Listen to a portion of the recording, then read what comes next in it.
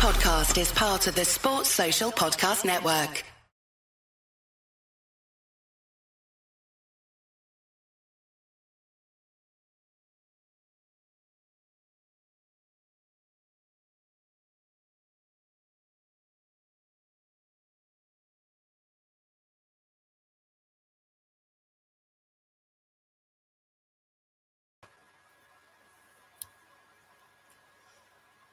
What's good, people? Welcome to another episode of the Undiluted Media Football Show, or the Undiluted Football Show, whichever you like. I like the Undiluted Football Show, but here we go. Guys, we're here back with another episode, and first things first, let's get on. The international break is over, but we got to start on the international break. And for those that don't know, it was the under-21s. They got knocked out by Croatia, I think it was Croatia. But put it this way, the England under-21s got knocked out again. Now, I said this on my podcast, and I said this with some of the guys from Undiluted Media.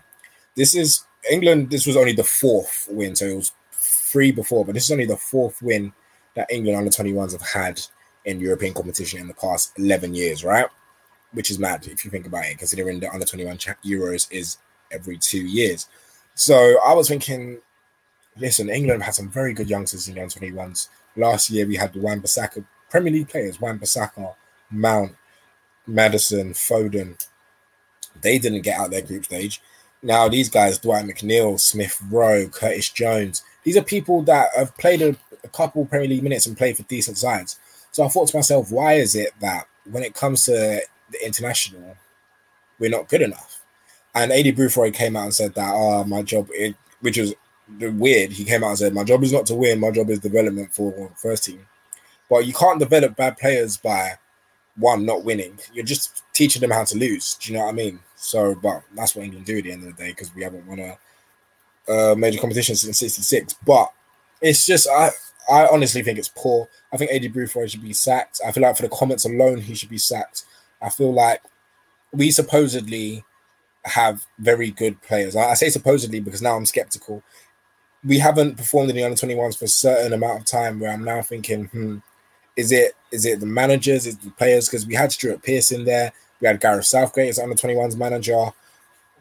We see these players in the Premier League, and they're not half bad players. But when they go to play European football or international football with people around their age, they get shown up. So I'm thinking, why are these Premier League players not as good?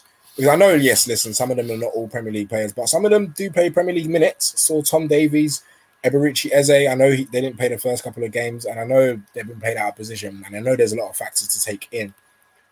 But it makes me have the question, do we overrate these players as much? Do we think because they play Premier League football, we automatically think that they should be, because we see the Premier League as the best, most competitive league in the world, right? So if we see them as, they are Premier League footballers, maybe we just overrate them. Now, overrated doesn't mean bad. I need to clarify when I say overrated. Overrated doesn't mean bad. You can be a good footballer and be overrated. Overrated just means that we project you to something that you're not, you know? So just because these guys play in the Premier League, it doesn't mean particularly that they're good, which is unfortunate, because at the end of the day, I feel like some of these players are good. I feel like there's some good amount of players, but it's a weird one, because for a country like England that can produce these players that can play Premier League minutes, why is it when we go to, listen, we didn't beat Switzerland under 21s, we couldn't beat Portugal. Now, Portugal probably have good under 21s, probably have the likes of Dalot and other people and stuff like that. But why is it when we get to the under 21s, we're just not good enough? It's a weird one for me. But in my opinion, Eddie Bruford should be sacked. I feel like we should just teach these players how to win, because how are we going to, if they can't win against in a lower, let's say a lower tier of international football, what makes us think we're going to do anything in a major tournament come the Euros or the World Cup?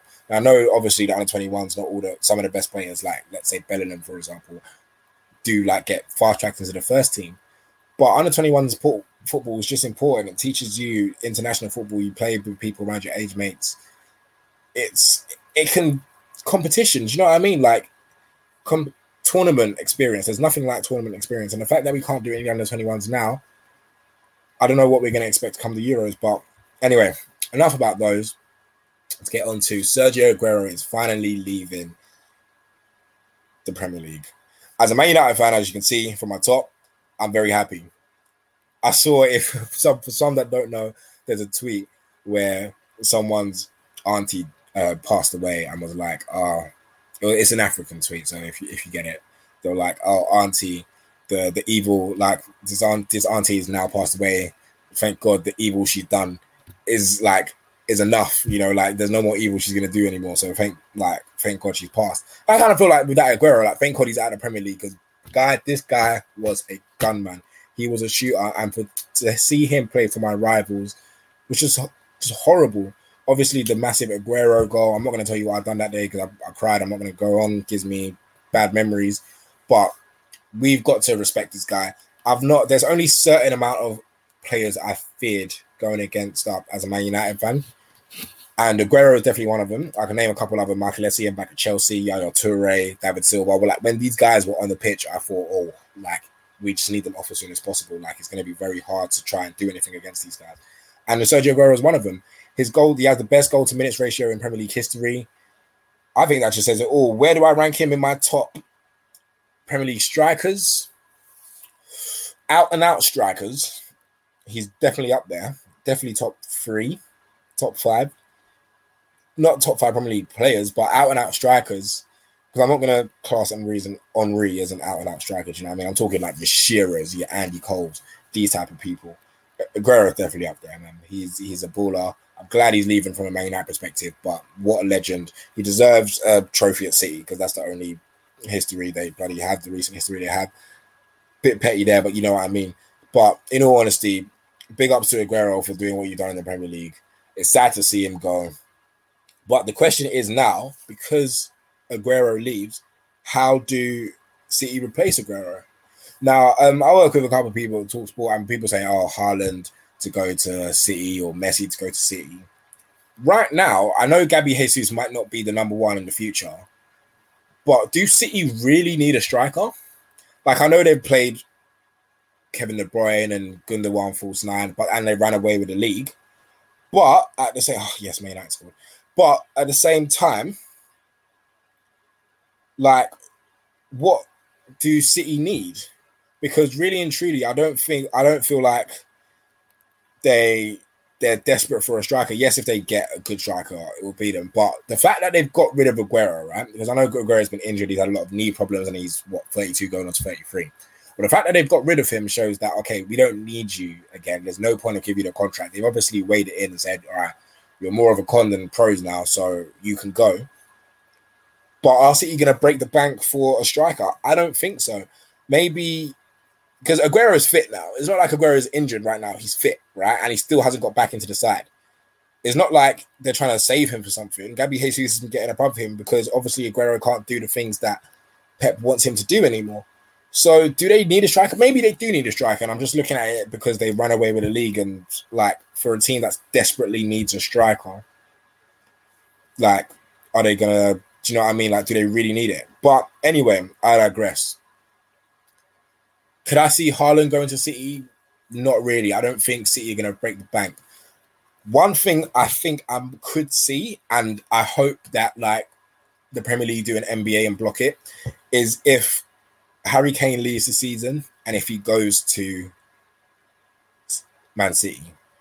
That will be a mazzoline. It will be for those that don't remember, it will be like Shearer. Shearer had 2 times to go to United, rejected us, and then we got Cole, and then he rejected us again, and then we got Solskjaer. So it didn't work out too bad for us. But there was a time where if Shearer went to United, it would have been a wrap for everyone. United were already the best team. It's kind of the same situation now. United were the best team in the league, and you had the best striker in the league playing for, at the time, it was Blackburn, right? So, and Shearer won a title practically single-handedly with Blackburn. So imagine if that Shearer, because bear in mind, Shearer is the all-time Premier League goal scorer. His record is crazy. I still don't think Harry Kane beats his record. I know Harry Kane bagged 2 today, but Shearer's on 260. If you think how many Premier League goals that is, that's disgusting.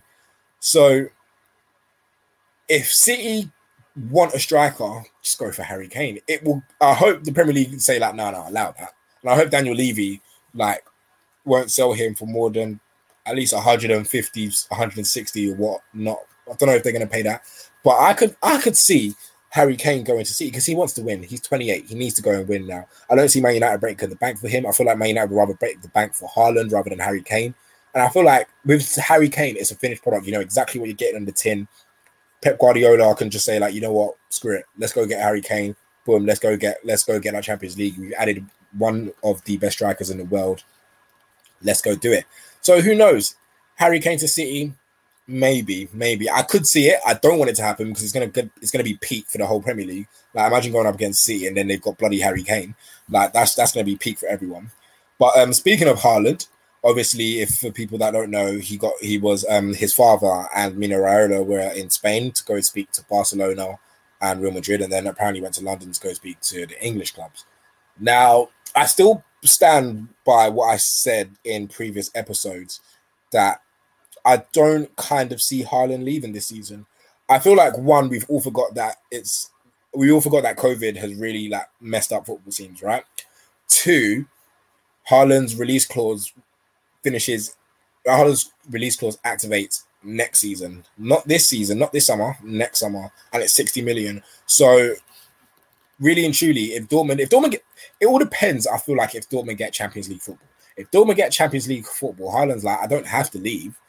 You know, if I want to leave, then I can leave. It will be easier for me to leave next season because then I'll have an array because a lot of teams can pay 60 million next season.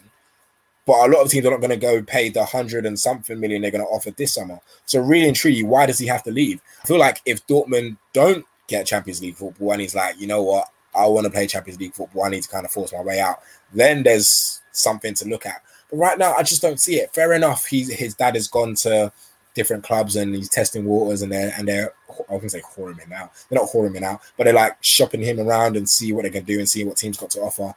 But it all comes down to Dortmund's asking price. And we know what Dortmund are like. They will get their money's worth. We saw it with Sancho where they were saying, now we want 108 mil. So if Sancho went for 108 mil last season, what the hell is Haaland going to go for? And who is going to pay that money this summer? Like, I know, I'm not saying he's not worth it because he is, if you look at it, and probably he's going to be over years, he's definitely going to be worth it. But who is going to pay that money? Would you rather just wait for him to play at Dortmund for another season and then be like, okay, cool, someone's activated. Now I can, because the perks of a release clause is that all I have to do is pay said amount and then that is it. I can negotiate. You don't have to be involved. As long as I pay said amount, the release clause doesn't activate. So it's going to be negotiating. You're going to have to pay 150. Mate, I'm talking, Haaland's probably going to go for, in euros, probably like north of 150 million, 100%.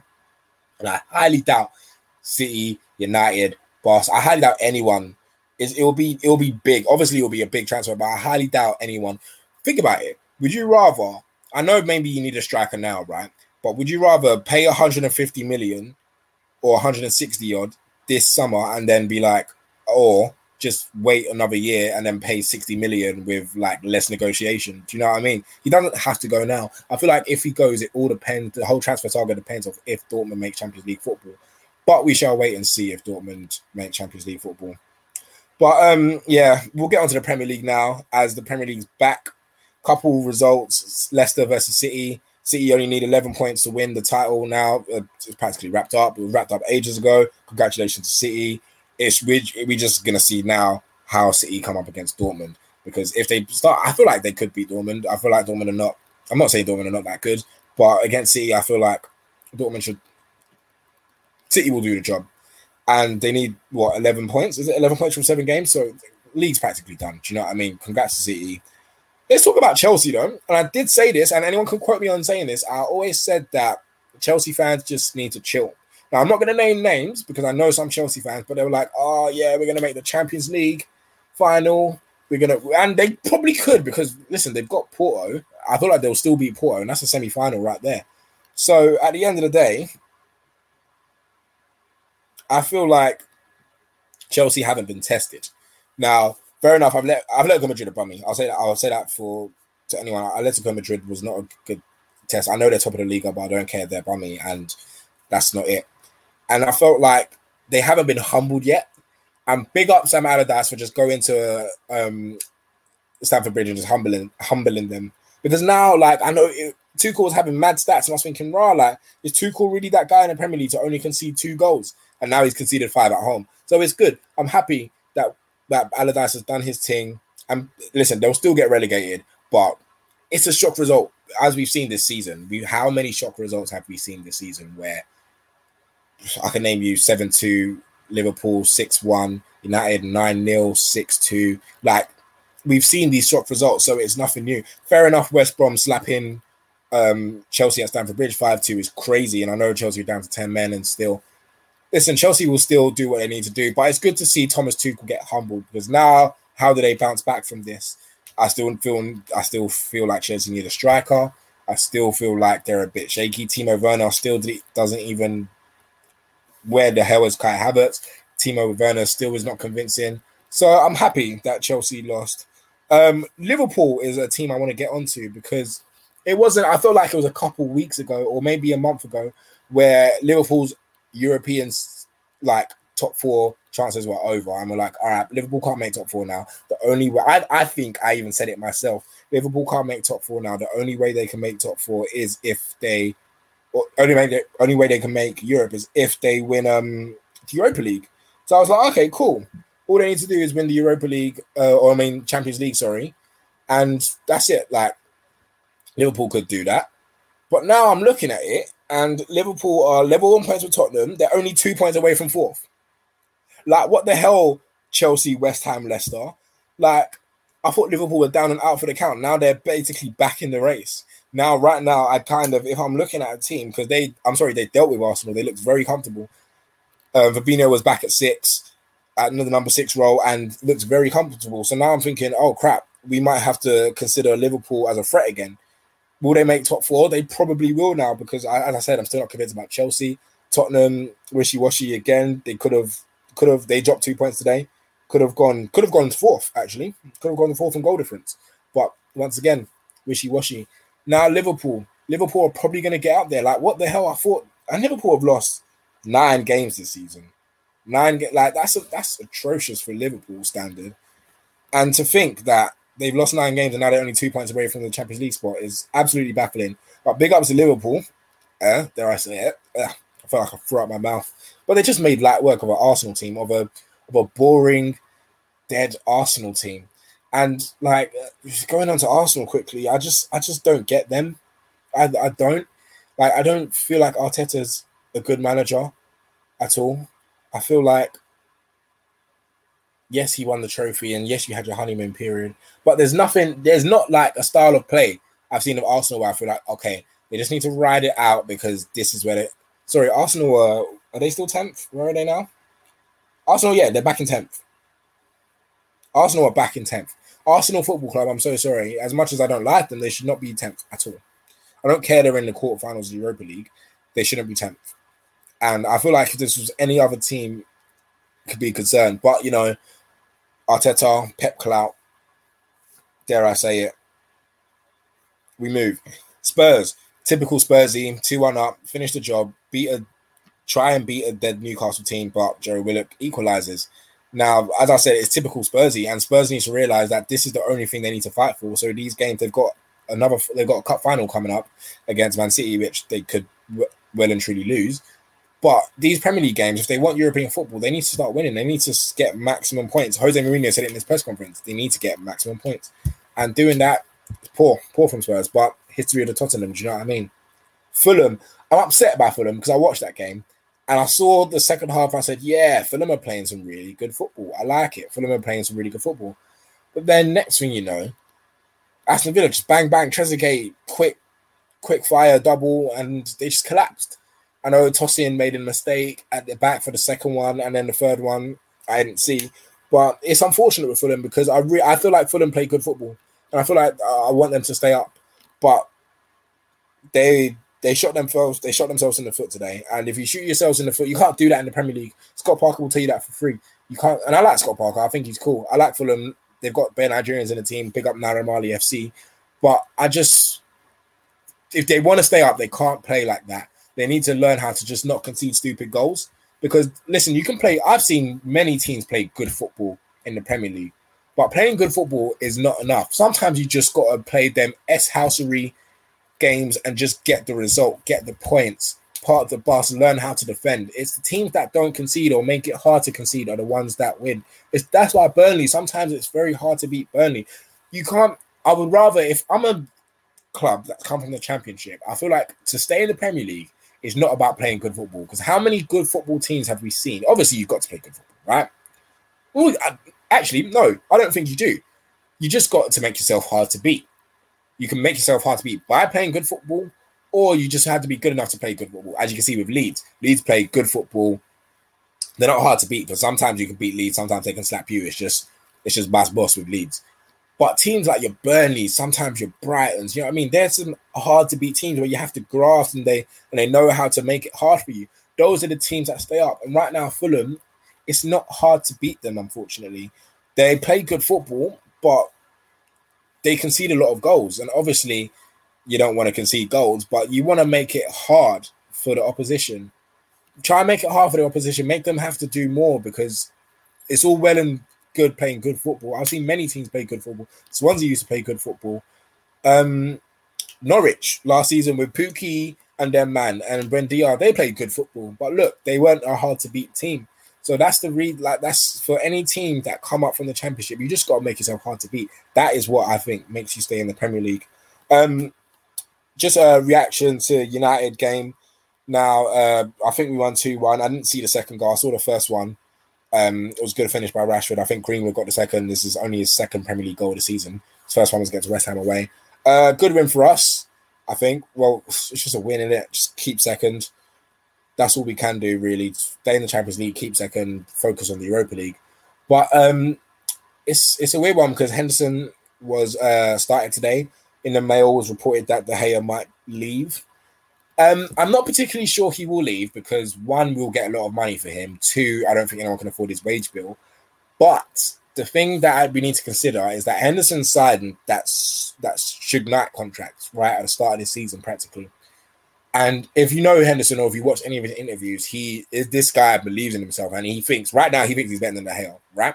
Which, up to him, maybe he is. I don't know. I don't want to say, but to sign that contract, he must have said, listen, I must be getting first team football at some stage. So I don't know what's going on, in a sense that the fact that he signed a contract shows that, okay, he must be getting, I know he's getting a bit of a run in now, and he got a bit of running because De Gea had his child. But now that De Gea is back and De Gea and Henderson started, is this a sign of things to come? I'm not too sure. I feel like Henderson might play the Europa League again, and then we might play De Gea again in the Premier League. I don't know. But if he goes, where does De Gea go to? Because I know he has a massive wage bill. I know even our keepers alone are on a massive wage bill, because De Gea's on apparently 300 and something K. Henderson's probably on 100 or 100, 150 something. I don't know. But to have that wage bill, just keepers alone, one of them has to go. And Henderson feels like he's number one. He wants to be England's number one. I mean, you can't play if he's Man United's number one, eventually he'll be England's number one. There's no doubt about that. But we just need to make a decision. I'm not sure whether he goes. Maybe PSG. Maybe it's like a PSG want him. I don't really know, to be fair. But we'll see. We'll see if things to come. If De Gea gets dropped more and more, then we'll start to see some stuff. But previewing to Champions League football, this is where it gets juicy, because there's a couple good games. As I said earlier, Man City, Dortmund. We kind of previewed that one. I feel like Man City will do the job in the first leg. Then we've also got Real Liverpool. Liverpool look too good, in my opinion, for Real. They're going to be without Sergio Ramos. So as people know, if there's no Sergio Ramos, they're not getting through. They'll probably get knocked out. But I did one thing I did speak to about to Gazka Mendieta, and we were talking about the Liverpool Real Madrid. He said one thing about, this is what Mendieta said to me. He said one thing about Real Madrid is that they don't need to be. The difference between Atletico and Barca is that their form. If Barca's in good form, they're in good form and they're not stopping. But if Barca are in bad form, don't expect them to jump out of it straight away. Real Madrid, they just turn up on the day. They can play bad and then just whack you. So, and they still have some talent there. But I'm not sure. I feel like right now, this Liverpool team, they're slowly getting their groove back. I know Arsenal isn't the greatest of tests, but Liverpool are slowly getting their groove back. And I won't be surprised if Liverpool deal with Real Madrid, especially Real Madrid without Sergio Ramos. So I won't be surprised in that situation. So if I had to put money on it, I'm probably going towards Liverpool. Bayern, PSG, Bayern all day long. I'm still not convinced by PSG. PSG are not doing that well in League A, to be honest. And I see also Bayern are just the best team in the world, in my opinion, at the moment. They're the Champions League winners, champions at the moment. PSG are not even doing well in League A right now. So, do you know what I mean? Like, I don't really see them doing much. You know, Pochettino not doing well in the league. Who would have thought it? But anyway, that's agenda. Last but not least, Chelsea Porto. As I said earlier in the show, I always think Chelsea. I feel like Chelsea are going to go through.